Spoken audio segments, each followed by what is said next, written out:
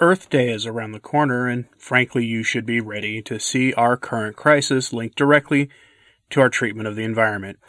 That language is coming. Those articles and news reports are absolutely coming, especially in light of the U.S. having withdrawn from the Paris Climate Accords and the UN Sustainable Development Programs like Agenda 2030.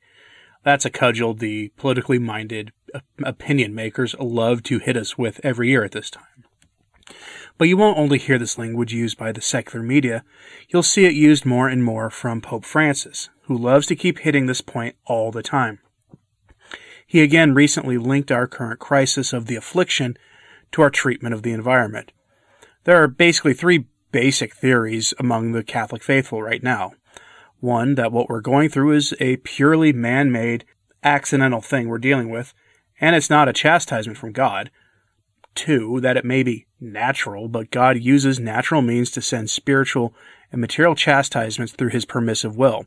And that's what we're going through now, at the very least, if not if it's his more active will. And three, that this is a backlash against us as people from nature, who's tired of our, refusal to recycle plastic grocery bags or something. I'm firmly in camp number 2, and Francis seems to be obviously in camp 3. He, a week or two ago, had a statement where he said nature was having a fit, and then late last week doubled down on this yet again. On Wednesday, Francis told the tablet, quote, "There's an expression in Spanish, God always forgives. We forgive sometimes, but nature never forgives. We did not respond to the partial catastrophes. Who now speaks of the fires in Australia or remembers that 18 months ago a boat could cross the North Pole because the glaciers had all melted? Who speaks now of the floods? I don't know if these are the revenge of nature, but they are certainly nature's responses." End quote.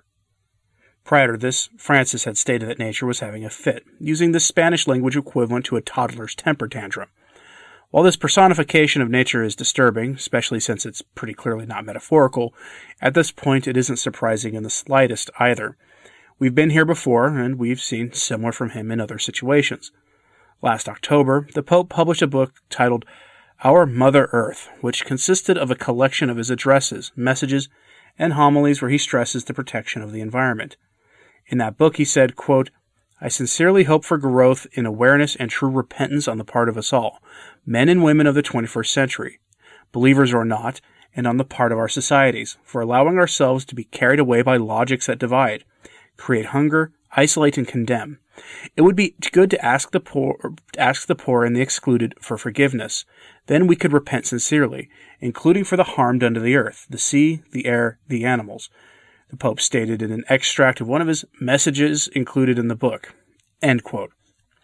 While he's correct in stating that the current crisis can be a place for conversion, in fact, I'd say it must be a place of conversion for all of us, to say or imply that this is a conversion to a green way of thinking is bizarre in the least, but again, we've been here before. The language of Mother Earth should always be off-putting for Christians because it transcends the use of concepts like parents and people and siblings as a metaphor and implies a much more concrete parental relationship that is, frankly, pagan in its thinking. The proper use of familial relationships and personifications as a metaphor come to mind for a proper understanding of the environment in relation to it. They come from G.K. Chesterton, that great English writer from a century ago and from Standard Times. He wrote the following in his landmark book, Orthodoxy, which I cannot recommend highly enough. Chesterton wrote, quote, "The main point of Christianity was this, that nature is not our mother, nature is our sister, and even a younger sister, a little dancing sister to be laughed at as well as loved." Chesterton argued that because we share the same father, we are siblings. Nature has no authority over us. Nature shares our common father, so to speak, but isn't something to be regarded with the respect we are due to our parents or God or our neighbors or our actual brothers and sisters, because nature or the earth isn't a person. It doesn't get angry. It doesn't have temper tantrums. It's something that was created by God that we have been granted the dominion of stewardship over. We are certainly expected to pass it down from generation to generation, so that each generation has the basics of what is needed to thrive as people, but beyond that, to treat nature as a person in this language is a pretty serious error of reasoning that I hope most people intuitively understand is wrong and to be avoided. On April 1st, Francis held his Ubi et Orbi address early, usually which is done on Easter, and he had the aim of providing hope and resolute leadership to the church and to the people of the world, to be a sign of the presence of God in people's lives during these dark days. Many haunting images came out of that, and some misreporting from people critical of him did as well, including the erroneous report that the miraculous crucifix placed on display was destroyed by the rain. It wasn't destroyed, it was slightly damaged, but has since been repaired and is back on display where it belongs. But even at the Ubi et Orbi address, we were treated to the strange personification of nature, where Francis prayed, quote, "In this world that you love more than we do, we have gone ahead at breakneck speed, feeling powerful and able to do anything. Greedy for profit, we let ourselves get caught up in things, and lured away by haste. We did not stop at your reproach to us. We were not shaken awake by wars or injustice across the world, nor did we listen to the cry of the poor or of our ailing planet. We carried on regardless, thinking we could stay healthy in a world that was sick," he said. The language of our ailing planet is, again, a personification of this mighty creation of God's. Mighty, yes, but not a person, certainly not our mother. It, like us, like everything else in existence, was created by the Creator, and while due the respect of something given to us to be stewards of, it is not our mother. As Catholics, we have one mother, and it's not the earth. But again, none of us are really surprised by this language at this point. Compare this language, though, to what Bishop Schneider and others have stated about the nature of the current crisis. So, example, not Bishop Schneider, but another prelate, a German cardinal, Paul Joseph Cordes. Yes, a good German prelate said in a rough translation of a letter to the German edition of the Catholic News Agency website of our current crisis, quote, "Here and there the question was raised whether God would answer our sins in the affliction. The question sparked furious criticism and loud protest.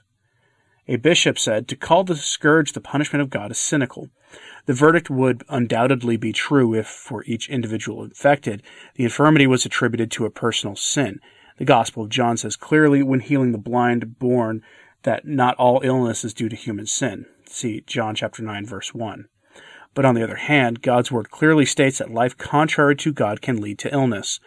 Reliable exegetes state, sickness is the wages of sin. For example, it teaches the pericopes about the healing of the paralyzed in Capernaum, which makes the link between illness and sin inevitable. See Mark chapter 2, verse 1. Even more striking is Paul's accusation that members of the Corinthian community would receive the Lord's body unworthily, and for this reason many of you are sick and weak. See 1 Corinthians chapter 11, verse 30. After all, the apostle is aware of God's intervention in healing. His companion Epaphroditus resisted a life-threatening illness, not only through earthly help. It was God who took pity on him. See Philippians 2, chapter 2, verse 26. Accordingly, the Bible does not exclude God in cases of illness and healing. A nexus cannot be deleted for the current crisis either. A philanthropy which forbids God to chastise at all then has a much more pernicious effect than correcting the word of God. The idea, whoever distorts God's love so full-bodied angrily condemns the popular piety of centuries. He has God's word against him, which says, God treats you like sons, for where is a son whom his father does not chastise? See Hebrews chapter 12, verse 7. And what deeply upsets such comforters not only close church doors, but the sky. God is not apathetic. End quote. I think that "but the sky," Cardinal Cordes means that those who offer such false comfort and lie to people about God's willingness to chastise close off heaven as well as the doors of the church. Cardinal Cordes was overtly writing in response to some German bishops who, rather predictably and fortunately, rejected the notion that our current crisis is a chastisement sent by God to correct the many sins of the world. He even implies that widespread sacrilegious Holy Communion has been the result and has resulted in this crisis. How often are the lines to confession short, but the lines to the Eucharist very long? Far too often, and the Bible clearly says that those who receive the Eucharist unworthily eat and drink condemnation upon themselves. Honestly, though, it is refreshing to hear a German speak this way, even if it's only in writing, and even then only meant really for a German audience. But then we have Archbishop Vigano, who goes much further than I would actually go, in fact. Vigano told Michael Matt of the Remnant in his recent interview that basically the hierarchy needs to convert to Catholicism. Quote, the Pope, the hierarchy, and all bishops, priests, and religious must immediately and absolutely convert. These clerics have even committed acts of unprecedented gravity, such as we saw with the adoration of the Pachamama idol in the Vatican itself. Indeed, I think our Lord has rightly become indignant at the great multitude of scandals committed by those who ought to be setting a good example, because they are shepherds, to the flocks to whom they have been entrusted." End quote. Honestly, it's not surprising that Vigano would use such strong language against those driving the current scandals in the church, given his history of exposing these scandals with ever increasingly strident language. This is especially true if we consider the source of much of Francis's language about the environment, which comes from his friend Leonardo Boff, that apostate former Jesuit priest who is now a liberation theologian guru of some kind, writing books promoting the concept of our common home, which is where that language in recent encyclicals and speeches comes from. I could go on, but I did a video on this subject 2 weeks ago. I recommend you watch it if you want to see more about the alleged temper tantrum the Earth is supposedly having right now. In closing, I'll return to the words of Cardinal Cortez, who wrote in his German language statement to CNA that I cited earlier, quote, "Without question, it is the experience of helplessness and toil that drives us to Christ. Popularly put it in a nutshell, necessity to pray. In the vicinity of the Redeemer, however, our troubled request can change. Christ's love grips us anew, and maybe the encounter with his love becomes a request for his own love. Suddenly we become aware of our own need for redemption, and it shakes us. The Apostle Peter experienced this as an example. In the appointment of the first disciples at the Sea of Galilee, Simon recognizes something of the power and divinity of Jesus of Nazareth after the wonderful catch. Confusion strikes him, but his own misery does not tempt him to crawl into himself. He seeks the Lord, falls at his feet, and asks, paradoxically, for he just needed his closeness, "Lord, get away from me, I'm a sinner." See Luke chapter 5, verses 1 to 8. His gaze of faith is aimed at the communion with the Lord, in the face of Christ's holiness. However, he preserves the extent of his guilt, so every believer can feel dismay and perplexity, depending on the circumstances inside. Then he may gracefully beg the Heavenly Father for redemption and conversion. End quote. In these times, we are best served not by turning to the created for adulation and adoration, but instead turning to Christ, repenting of our sins and amending our ways. All of us, laymen and prelates alike. That may be a hard message to hear just after Easter, but it is the truth.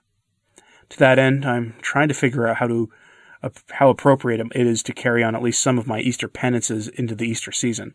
Under normal circumstances, I don't think it would be appropriate, but given our situation, I think it may be necessary.